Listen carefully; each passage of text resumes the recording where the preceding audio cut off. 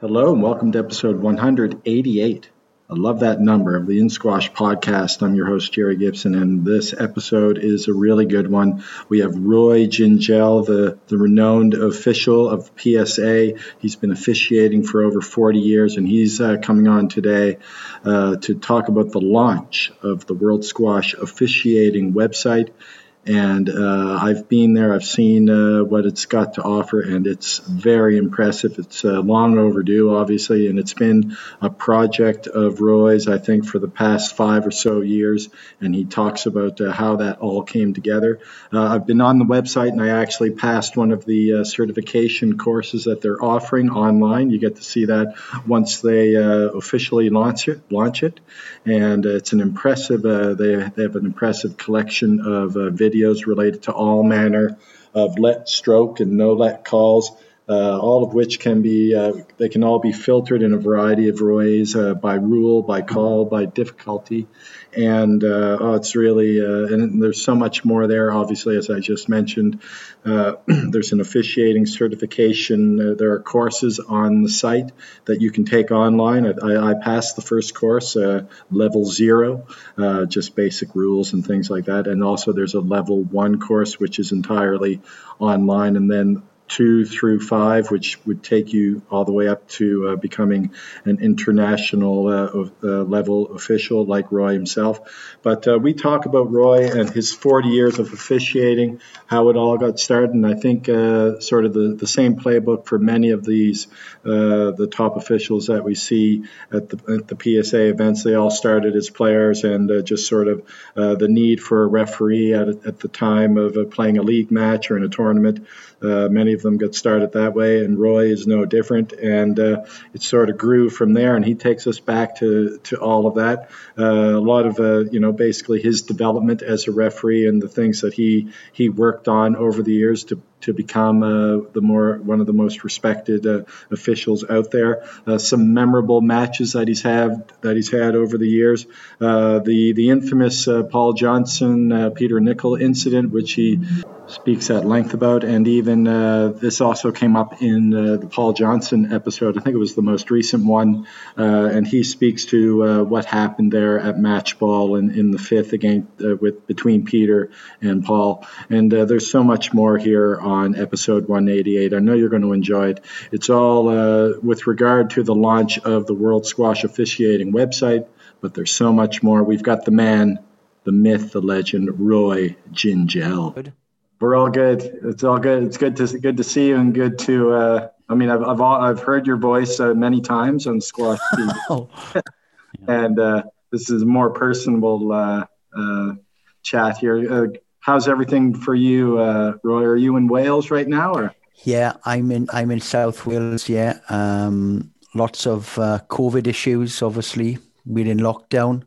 So quite tough actually in the part of Wales that I live. We've had many cases, and some areas are some of the worst in the UK, to be honest. So it's live here with us. Thankfully, over the last couple of weeks, it's got a little bit better, Yeah, I'm in the UAE, and cases were around 3,000 new cases per day, but that's dropped recently, and we were talking about that the other day, some colleagues of mine, and we were just saying they've been doing a good job of doing a lot of testing here, and also a lot of people have had the vaccine, so the numbers are noticeably decreasing of late. So hopefully that happens in the UK and in your neck of the woods soon. Yeah, well, the vaccine sort of program is up and running, and it's improving. So I think there's, we're on about 20% of the population in Wales. I think there's 18, nearly 90 million in the UK at the moment. So that's running alongside. But obviously the Christmas time and whatever, just before Christmas, then the spread obviously was enhanced. So the numbers in January of the cases, and sadly the number of people who have passed away were the highest, since the start. Wow. And I think we are just down into 8, 9, 10,000 cases a day now, as opposed to in the height it was many more, to be honest. Wow. Well, yeah, it's tough times, especially tough times for everybody globally, but the squash world's having a tough time in and of itself. But Roy, I really appreciate you coming on. I know I've been messaging you quite a bit over the last while, but we had a good discussion going, and we didn't want to do this until the crusade had come to fruition. Yeah. Well, it feels like a crusade, to be honest. Yeah. Been a long journey since I was appointed as the WSF director, and one of the early goals, was to try to get this this website, this one-stop shop where not only referees, where players, coaches, the fans, everyone could have access to on these very, very difficult rules of squash, aren't they? Very subjective. Oh, absolutely. But I went on, I logged on and actually signed up for the site today, and I'm really, really impressed with it. Like you just said, it's not. I agree. It's not just for officials. I'd recommend any player, any player at any club, maybe even the management of any club, to say, look, you've got to pass, like I did today, that first level test in order to even play in a competition.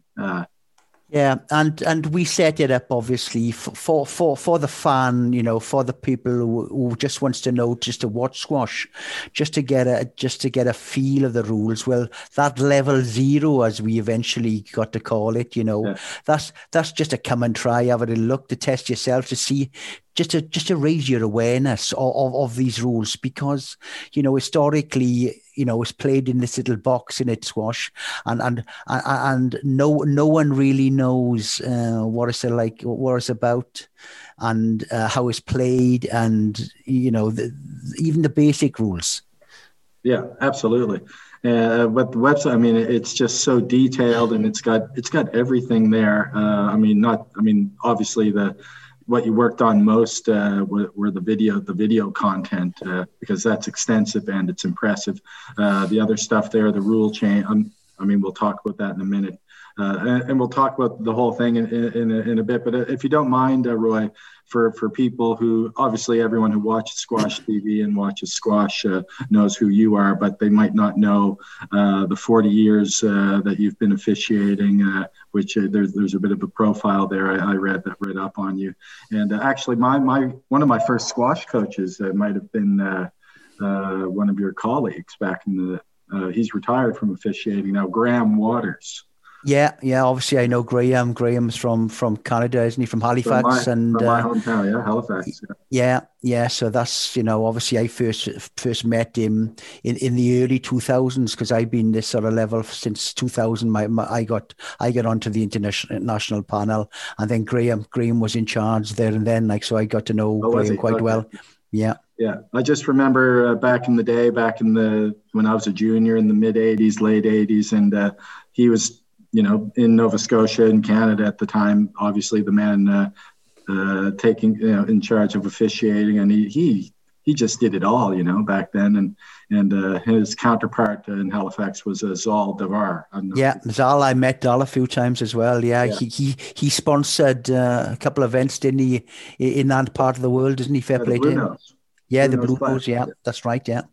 Yeah, so there's a bit of connection there. But anyways, 40 years as a squash referee. So I just wanted to ask you, if you don't mind looking back, how did you become enamored with the officiating game? Probably same as anyone else, a little bit by chance. Like I said, my sister and her partner built a squash club in Maesteg, where I'm from, in South Wales, and obviously I was just finishing schooling then, so I got into playing early doors, and I started playing. Cricket was my sport, my first love, which I wasn't too bad at. Got into squash. Team squash, obviously started playing team squash because I was related to the owner. I started playing in the second team. We only had 2 teams there. I ended up being captain of that team after the first year. So running, phoning everyone up to play. And then lo and behold, when we actually pitch up to play, someone's got to blooming referee the matches, haven't they? So That's we not had something everyone volunteers to do, is it? No. everyone just goes into the shower, goes into the bar, and all of a sudden I'm left there. So I started refereeing a couple of matches, and then quite by default, I went on a local sort of refereeing course within Wales in 1980. And done a course with a couple of other guys within other clubs, and then just got qualified. And then luckily for us, my team that I played in, we started going up through the couple of leagues at a local level. We started to improve quite quickly. So the standard was improving, and then the refereeing. So then I started to enter a couple of tournaments, started playing a couple of tournaments, started to referee in a couple of tournaments. And luckily within 4, 5, 6 years, we were playing a really good standard of squash in Wales. So therefore, my refereeing knowledge was moving alongside. At the same time, I got qualified as a coach as well. So because I was doing a bit of coaching in the club, because it was like my sister's club. They sold a club. It became a members club. I stuck around there for a couple of years, running the club as well. And it just developed there. So I fell into it, really. I fell into it, and then I started refereeing at a couple of tournaments. And because we were going quite good, a couple of the better players in the team used to say to me, well, Roy, you come and referee this match. You come and referee this match, so to speak. Yeah. And that's basically how I learned my trade, And over time then in the 90s, our club started to get,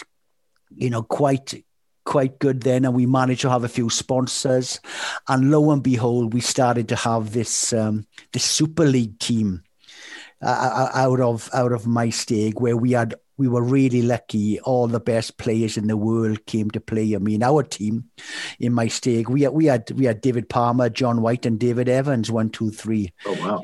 Okay. I mean, Mark Hens. There was Mark Hens was playing. There was a few other players. Del Harris played. Martin Heath played. All these guys played for us over 5, 6, 7, 8 years. So on a Monday night, on my doorstep, and I mean on my doorstep because it wasn't 5-minute walk from my house, I used to pitch up and referee some of these matches, and it was an experience. And is that something you relished? You look forward to those moments? I mean, I guess once you became sort of into the officiating game and it became something that you knew you were pretty good at, I guess you look forward to that. Yeah, you learn the hard way. And then, on a Monday night when I made some poor decisions, all my friends in the crowd, they let me know that, they used to call me things, and the players, and you should try and keep control. But that sort of grounding 100% kept me in good stead, and I used to talk. I had some like mentors at the time. Didn't realize it at the time, but some mentors, some players I confided in. They said, well, you should be doing this, you should be doing that. Analyzed a few more matches and try to build up my confidence and my competence, a long time there. And that's what I done in Wales. Then I became, like, in time, a national grade referee. So I was refereeing, these characters like Adrian Davis, and it's really funny. David Evans, who I work with now, and Alex Goff, who is the CEO of PSA. They used to rip into me as well. To be fair, they used, So it was all good stuff, all good grounding, and these characters. Just were really good for my personal development. And then I got into it late 90s. I was given the opportunity to represent Wales as a referee in a European Championship in 96, 97. I refereed the British Open in those days. Had some good matches. Had one memorable bad match with my friend now, Paul Johnson and Peter Nicol, he's been on the podcast, and I wasn't gonna bring it up, but now that you did, he brought it up and said, you guys are good buddies now, but back then, what happened in that? We heard his side of the story. What about? He was playing really well. This was like British Open first round.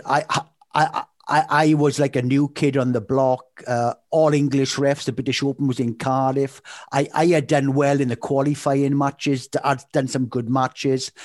And they give me this match, which, what it was like on paper. Peter Nicol, the number 1 or 2 seed behind Jansha, versus Paul Johnson. I think it was 16, 17 in the world at the time. This is going to be a relatively easy match. This will be a good little test for Roy.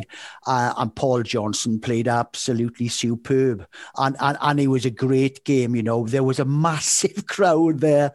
And at the end, referee and marker, there was a couple of close pickups. And I called this pickup, not up, but match ball. They were shaking hands and walking off. And I was going, hold on here, guys. Go back on court. I've got the old Sony video of the match, and the pickup in my defense is close. 100% both players, thought it was good, to be fair. I said back on court. PJ, I don't know if he told you this, but he did have a couple of match balls after, which he didn't convert. But then he lost. He lost that game 17-16, and then he lost the match. Then, obviously, on reflection, what I know now, that there is no way I would have, dived in and called that ball like I did. Massive pressure. Marker was a little bit slow calling some balls. So I was tending to go in a few times, rightly on occasions, but on this occasion, what I know now, 100% I wouldn't go in. So massive learning curve, actually taught me a lot. One match too soon, possibly for me, at the time, and but I could that's see how you earn your stripes that way, don't you?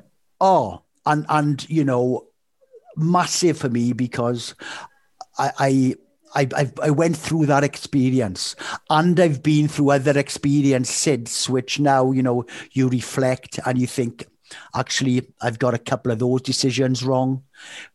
Maybe I may have looked at that a little bit differently now, and don't forget, the journey of the referee has evolved in the last 20 years, because we've had marker referee, we've had the 3-ref system, we had a referee and an appeals referee at one stage. Now we've got referee and video referee. So we've had to reinvent ourselves many, many times, on the journey. But I've been fortunate enough to do some really good matches. I've been fortunate enough to do some matches which, on reflection, I haven't done very well, but hopefully, I've enlisted mentors and friends where I've updated my coping techniques to be able to cope with that situation again. And lo and behold, sitting in that hot seat, be it at the Pyramids, be it in New York, be it in the British Open, or actually being on the balcony of your club, just it gives you a little bit more confidence. And like I said, the confidence. That can be the toughest one, can't it? Because they're your closest, they're your mates. Yeah.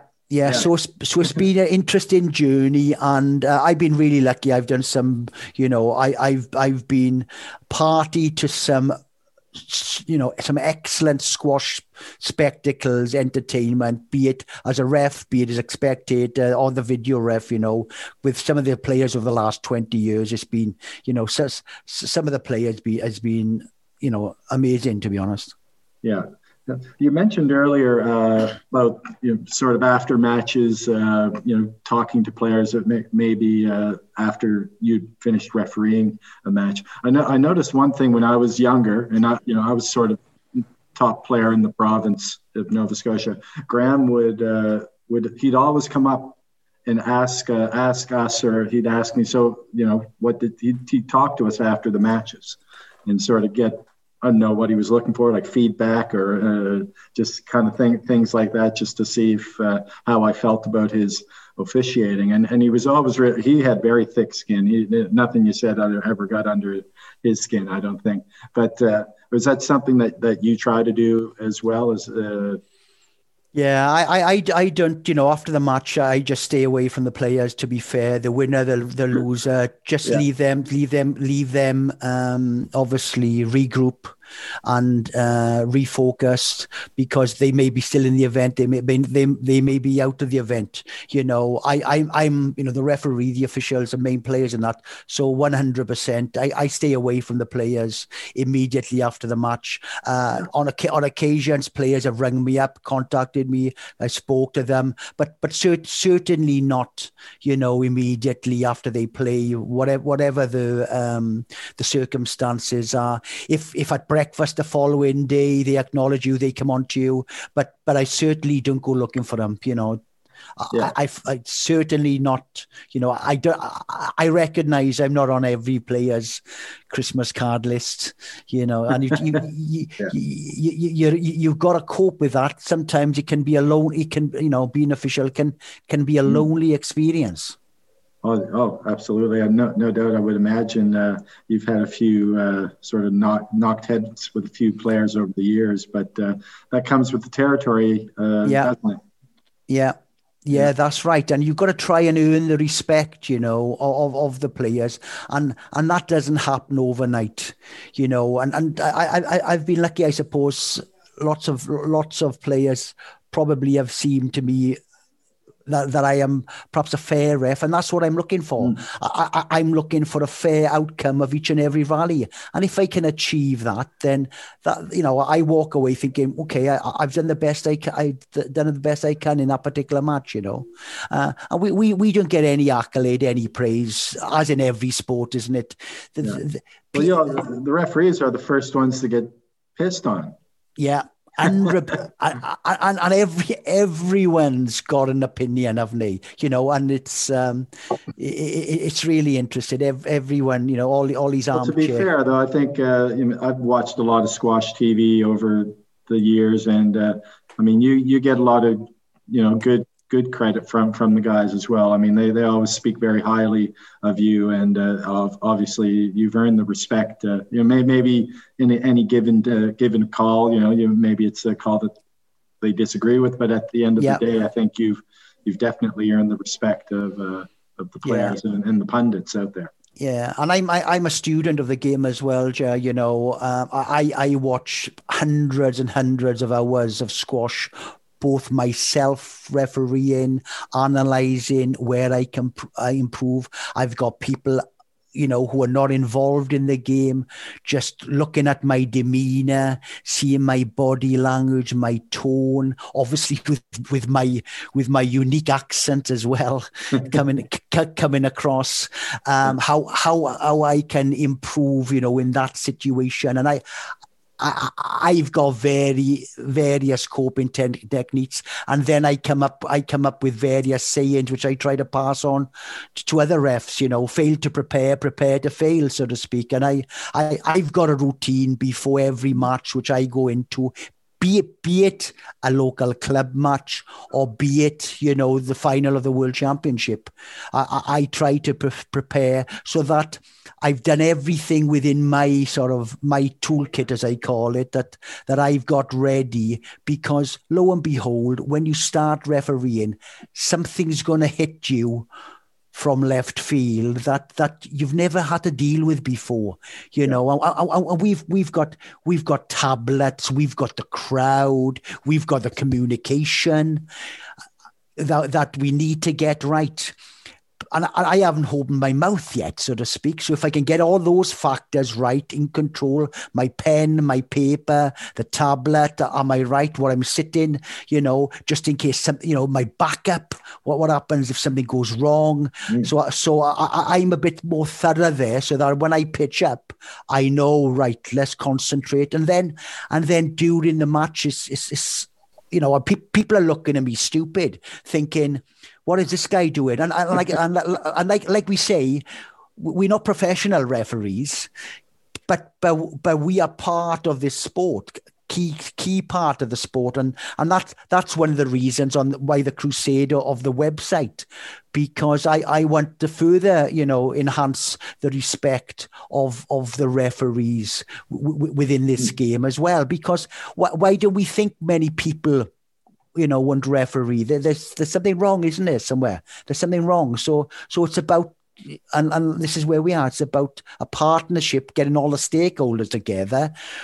Let's improve the officiating in squash. And I think it's taken a good few years, but over the next couple of weeks we're going to go live. So that's a massive step for our sport, I think.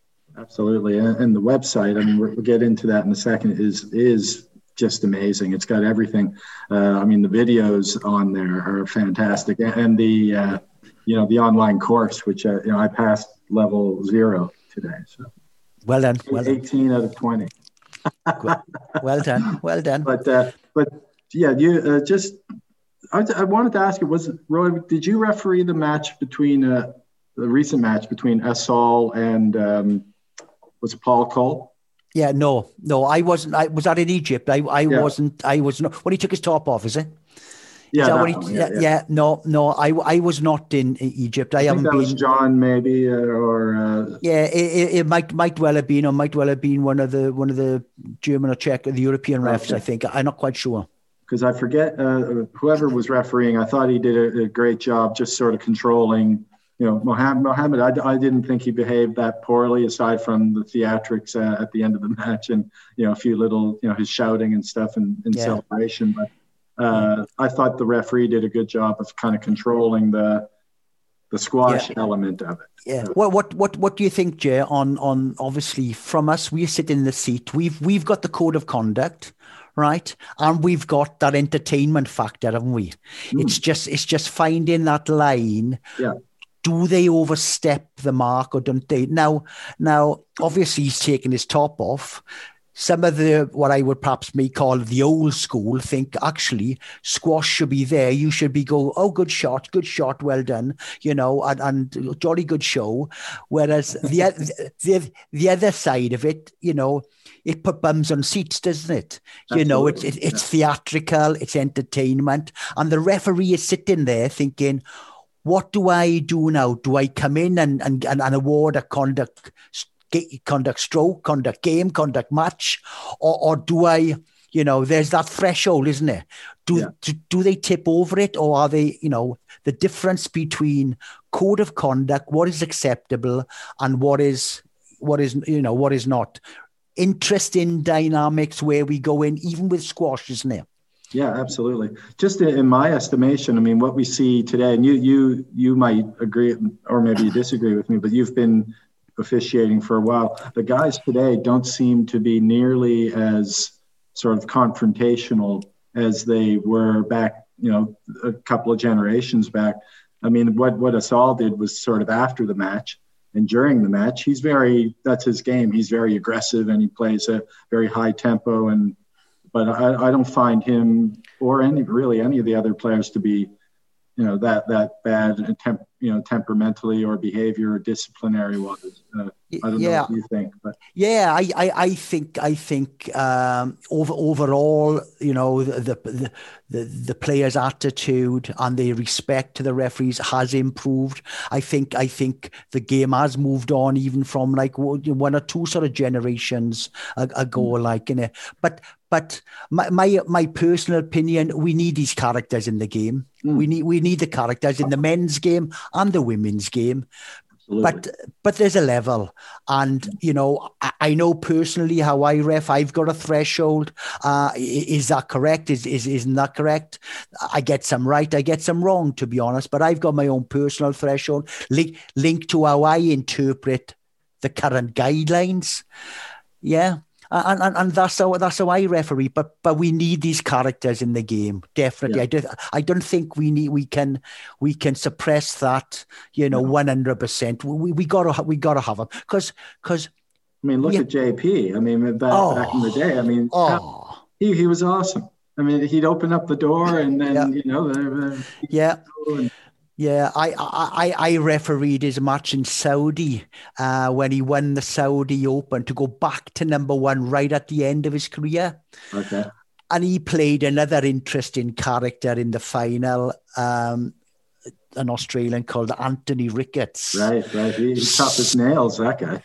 So you can imagine JP and Anthony Ricketts on the court here now, and in Saudi, because obviously we were just on the border, we were from Bahrain, and there was hardly anyone watching, so they bussed in about 10 busloads of university students from down the road. So 10 minutes before kickoff, there was no one in the audience, and we had a superb setting, glass court. 2 minutes before we do the start, it was rammed. They were from the rafters, and all these university students, they didn't have a clue about squash, and it was a tough match. JP came back and won in 4, I think, and at the end of the scenes, I was just sitting there, and there were more people on the court than were off it. So you can imagine now, and they were lifting him up, and just as if he had just won the Soccer World Cup. It was carnage, and I thought, well, and this was in a private resort, just over the border, so to speak. So amazing scenes, but the guys, the characters, and then we had other characters in other ways. You had the ones that whatever decision you made, they would lose it, like Davide Bianchetti. Oh, yeah. Yeah, okay. I'm lucky there, I suppose, because I don't think any referees on his Christmas card list. But lo and behold, in the 3-ref system at a couple of events, poor old Davide had to actually be the side ref when I'm like the centre ref. So we had the 3-ref system on the balcony, not enough referees, and the players had to come and help us. And he was on the side giving his decision. So he had a little feel for it. But that's awesome, yeah. And another character of that sort of era before was Wael El-Hindi. I don't know if John Mars told you, but we had many run-ins with Wael on court, off court. What a great character! Yeah. We were at one event, and he wanted to come and meet us after play. He was out of the event, so he wanted to have a chat to set put things right and whatever. So we were in a room, and he knocked the door. So we sitting down there, and we showing a couple of decisions, and he's going, "Sorry guys, my fault." And then we were going, "Well, we got that one wrong because of this," and we were there for about 45 minutes, and it was like best friends, to be fair. But there was kind of he seems like a very nice, lighthearted kind of guy. But on court, he was, all business. Yeah. And you got to respect that these guys and girls, it's their job. They're professionals, and by hook or by crook, some of them want to win. But then we are there. And we trying to get that fair decision at the end of it, and because of the subjectivity, sometimes we got it wrong, So is this? Do you think this change is much to do with, or a lot to do with the video refereeing system? I mean, yeah, it calms it down, but interestingly, the debate now is, the video ref doesn't always get it right either. So. This again is linked to the website.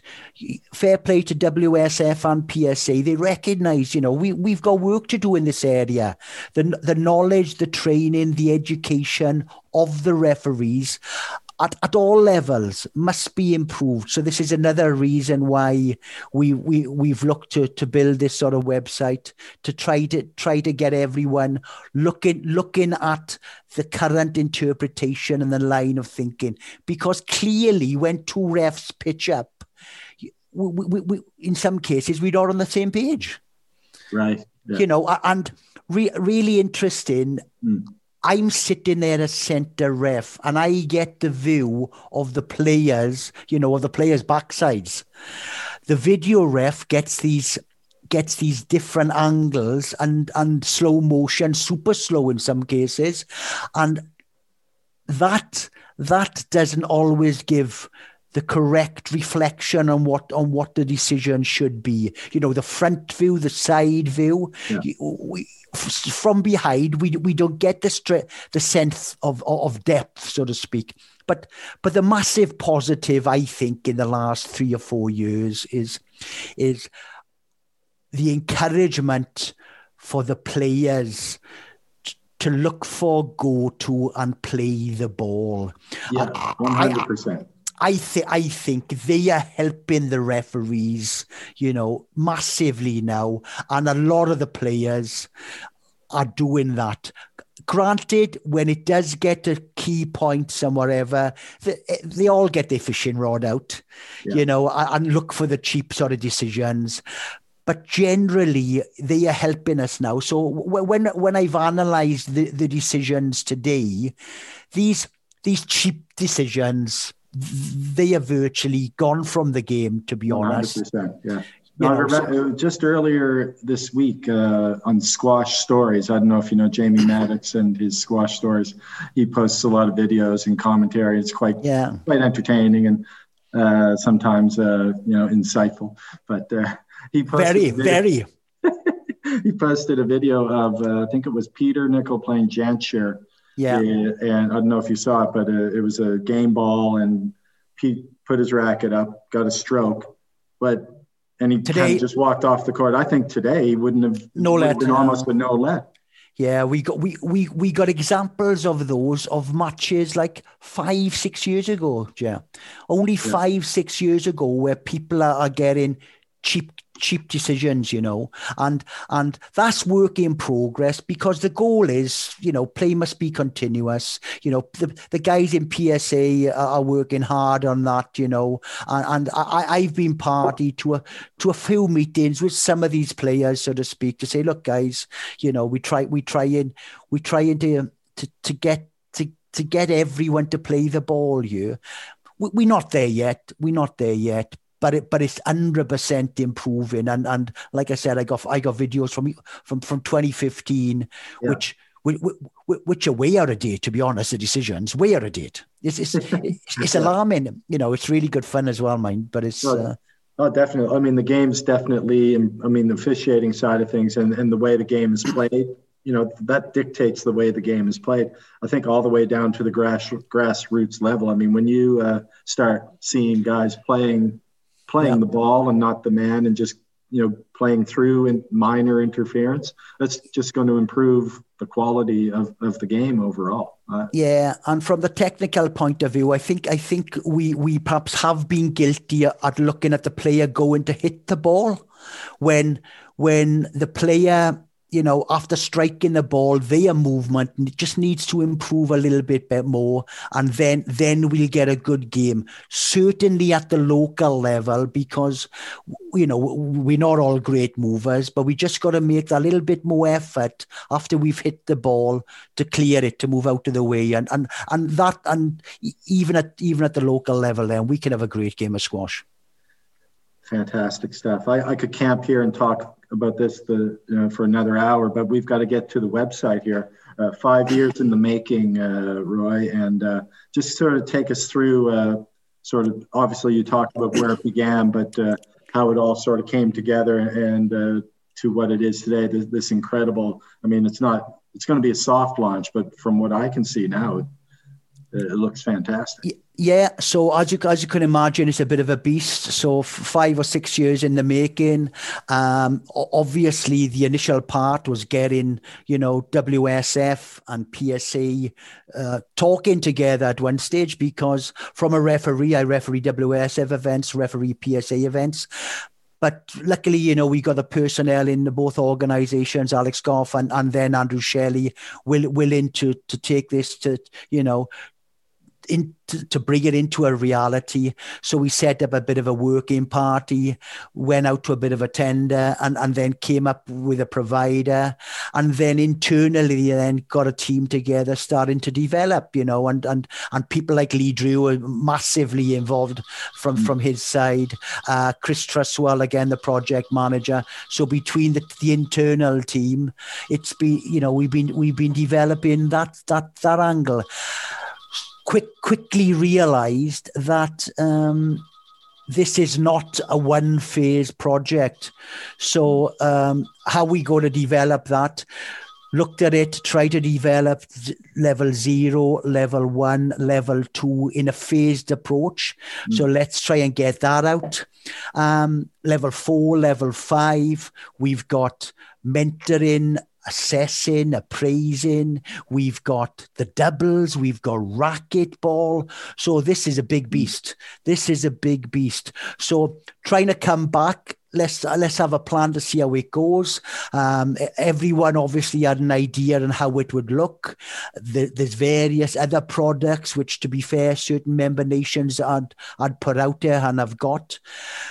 But the big marketing side and the attractability from our site is with the PSA on board, with the quality of the footage. Yeah. Oh, yeah.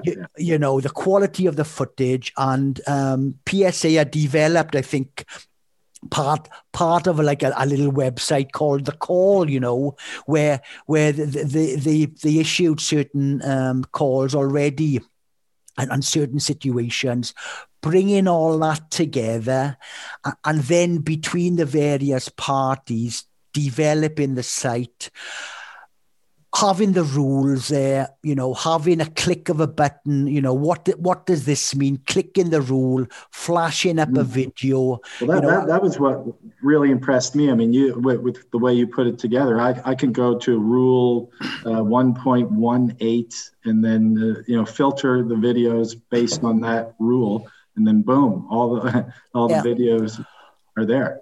Yeah, so I done a little exercise on that, and there's 175 rules that I identified where Utopia, I would like to have seen, a video to represent that for each and every one.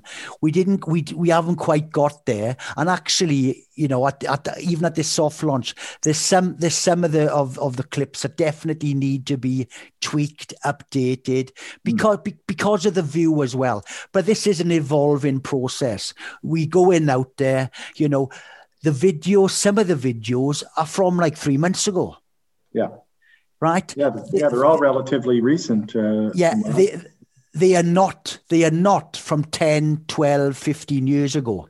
So it's up to date, it's evolving. And as and when better examples of certain rules come up, we will publish, and that's the beauty, the marketability of this sort of project. It's a live sort of project. It's current, it's up to date. And then on the technical aspects, working together then, what did we see, when you get qualified, when you start attending tournaments on your referee pathway, the various interventions that are required, for that rule. So we had massive discussions about the rules, and previously lots of federations, you had to know all the rules before you get qualified.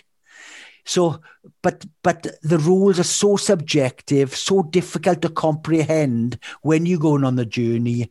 We decided at an early stage that we would split the learning modules up and basically drip feed people from level 1 to level 2. And we made the decision, by the time you become a level 3 referee, which equates to like a national grade referee, the best referee in your country, you should be up to speed in all the rules of squash. Yeah. And that's the decision, so it's a journey. And, when you're coming from level 1 to level 2, if you like to learn a bit more, level 2 is like, well, let's try to introduce you to a tournament, to an event, away from your club. Mm-hmm. And then level 3, then you're in amongst it. You're at the top events within your country, within your nation.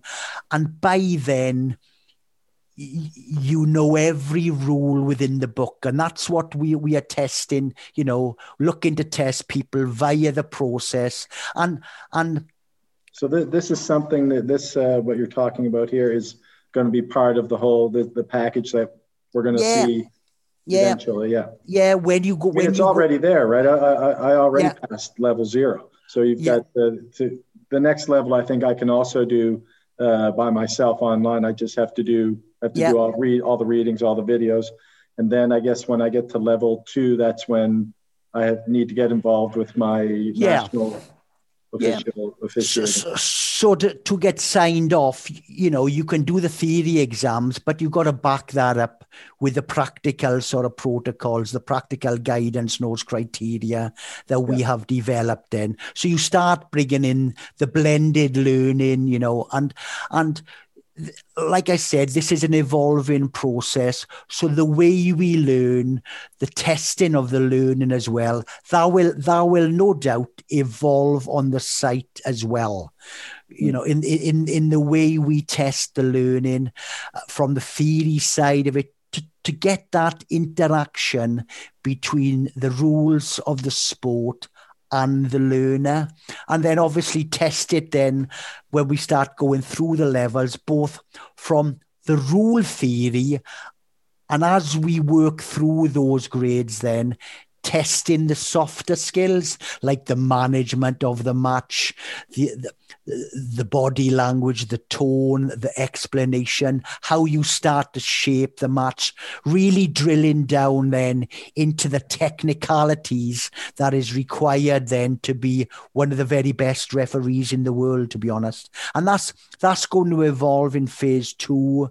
And hopefully at the end of it, the dream is to have a solid base of referees at each and every level, which in due respect to the referees, hopefully the end result for the referees is a group, like in other sports, a group of respected professional squash referees that maybe travel the world, that may travel for a regional, that certainly then at a local, at a country level, at a federation level, these personnels are the best in their trade at their level, and it's as near as we can consistent across the world.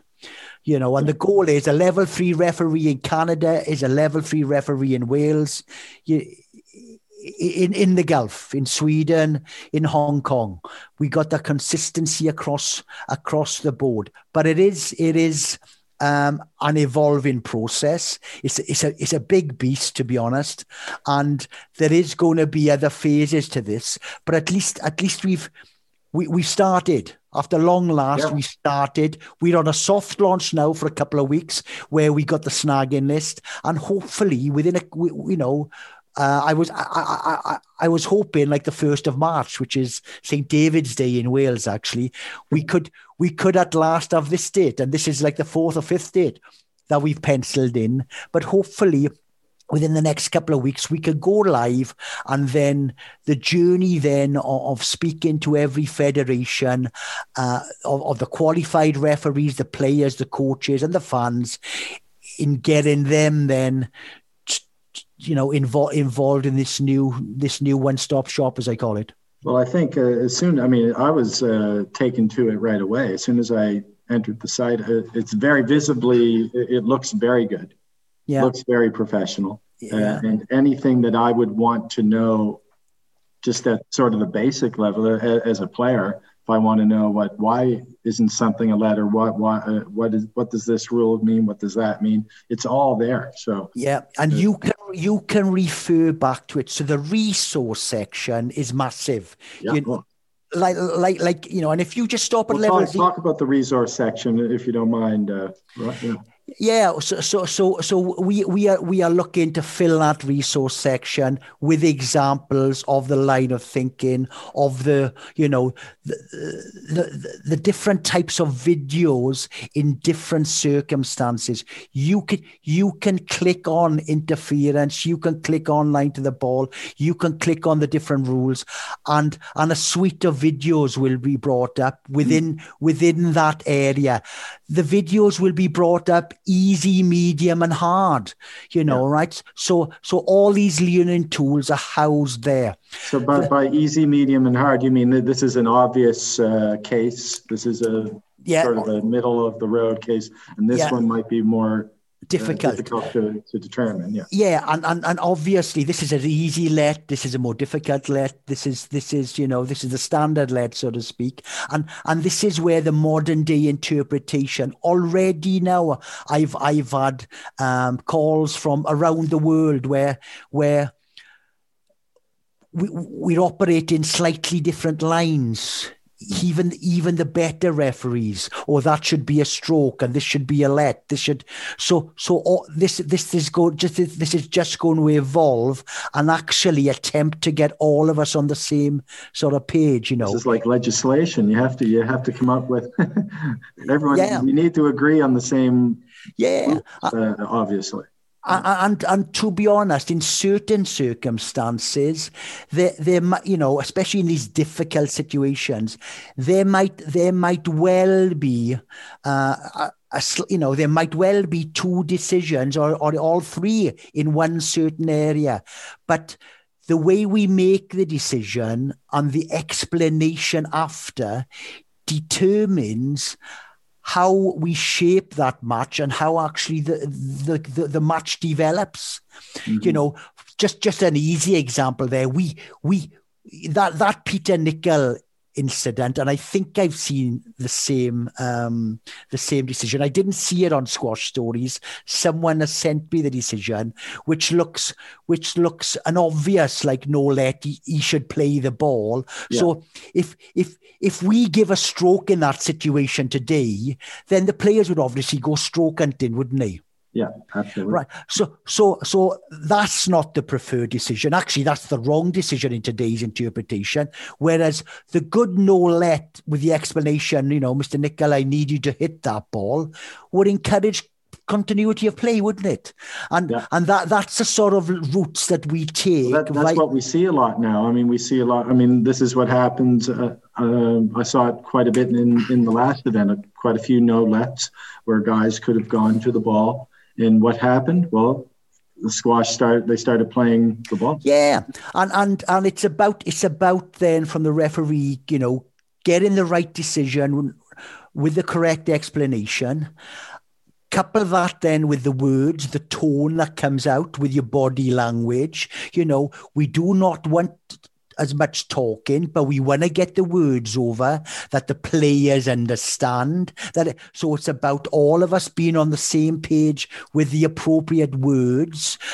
Don't forget now the tone of my voice as well, my accent all around the world, getting people talking, so that the message is being heard. And then, we looking to develop consistency, aren't we? Because that's what the players want. Because these players, a lot of them are smart cookies.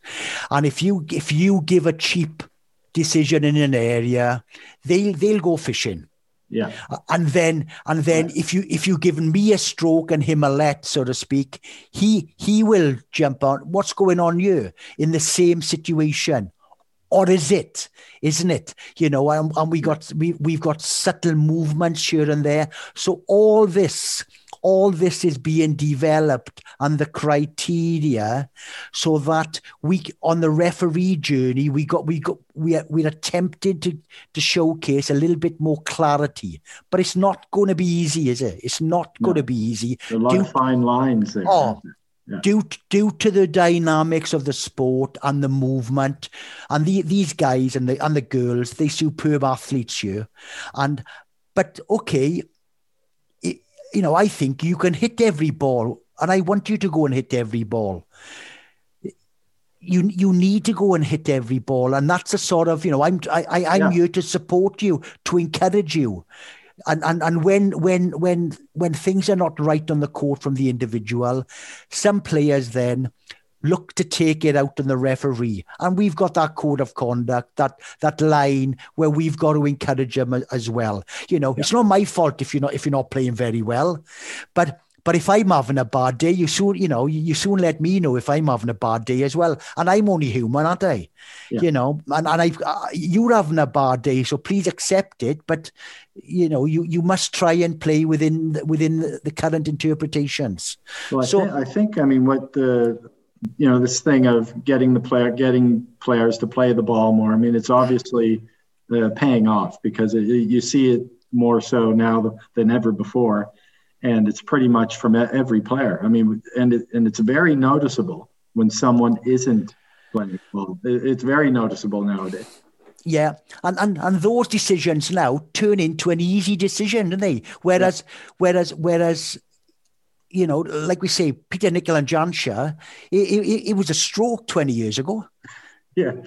And now it's an easy no let. Easy no let, exactly. Yeah. And it was so funny, because I remember commenting on it, and I just said, they both walked off the court like they knew it was a stroke. Yeah. They was, okay, that's a stroke. Now it's and it was definitely, he had tons of room to hit that. Yeah. So these interpretation, this resources. So that's like the technical aspects. We try to bring it to life with these video resources. And that's a massive part. That's a massive part of the website is that interaction, that blended learning where we are looking to flood that resource site where we will be able to show whole games, individual points, and then get people then to referee themselves on a whole game, on a complete match, on one particular game within that match, to see that. So all these sort of resources, will be developed all the time. There's so much opportunity here, as well as then backing up the resources from the softer skills.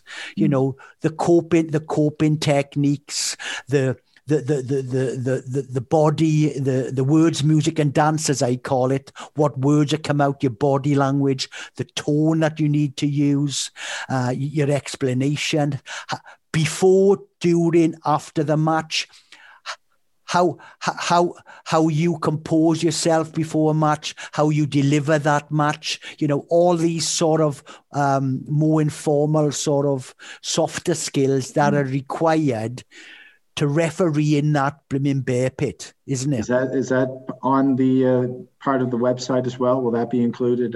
Yeah. These sort of handouts, will be there, as well as then. I mean, there's a lot of literature on there now already. So yeah. And this is evolving. Obviously, we got to tidy it up a little bit, but there's opportunities then for federations from like what I call emerging nations and established nations to access as a support mechanism what they require on their journey. And as with playing, we've got some member nations who haven't got anything to do with, they've got nothing in relation to refereeing. So they are on the start of their journey. And then we've got the established nations. And I firmly believe, as do other members of the team, there is something at this website for everything. Yeah. For every member nation. So a referee pathway, a referee plan. We are looking to work with federations to develop their plan. We are looking with established nations on where we can support and further enhance their refereeing pathway. and I'm really comfortable and confident that in time, even now, we have got something for everyone here, and Absolutely. it's the start of this, WSO refereeing journey, the start. So something we've never had before. So watch this space. Watch this space. Absolutely. And so the soft rollout is what are what's the timeline there? Yeah, well, hopefully I was talking to Chris Truswell, who's the project manager, and we are hoping maybe this weekend we can officially sort of launch it. There's going to be minor tweaks on the background continuously, but some of the higher level sort of barriers that we've come across with the excellent feedback we've had from the 30 or 40 people that have looked at it, they've looked at, the team has looked to update that in the last couple of weeks, but hopefully within the next couple of days, we'll have some really good news, and it'll be officially launched. So all well and good, really. At last. That's great, Roy. Now, just is there any parting words? I just want to say it was great chatting with you about this. The website, as I said, is fantastic, and congrats to your whole team. The whole group behind it, because it's really impressive. Yeah, they've the guys behind the scenes, Chris and Lee and whatever, Alex and all these guys, they've just worked tremendously to bring this, and we've been frustrated for a few months, couple of years, but there's a bit of light at the end of the tunnel now, which is great for everyone, I think. Yeah, definitely. And next time we speak, I'll have definitely have my level 2. Spot on. So, and actually, Jay, I can send you some matches, so then you can ref a couple of matches and then come back with the feedback. So hopefully remotely, doesn't have to be face to face. We've got to come into the 21st century. Then we can get you active at a level 2 and get you reffing one of these matches. It's probably possible to do it all online. Like I could officiate a live match just like this. Yeah, I think that's coming. That's definitely coming. That is in the future, 100%. All right. Yeah. Well, really appreciate it, mate, and great to talk to you. Great to meet you, and thanks for everything that you do. You do a fantastic job with the officiating. Thanks a lot. Great. Thanks for this, Jeff. Thanks for having me. Keep safe. Well, that was absolutely awesome. Roy Gingell, appreciate him so much for sharing all of that with us. 40 years of officiating, so many great stories that he shared with us there today, and so much insight in terms of officiating. The World Squash Officiating website is about to launch, I believe, in a few days. When it does, you really got to check it out. There's so much on there, and it's really going to be helpful in terms of getting everybody on the same page in terms of teaching the game of squash to beginners. The rules are very clear on the website, and there's so much on there for everybody interested in learning more about the rules and in getting their heads around the differences and the subtleties and the nuances between lets, strokes, no lets, and all of the rules involved in the game of squash. Many thanks to Roy again, and many thanks to all of you. We've got Peter Marshall coming up in a few days, and I can't wait for that one.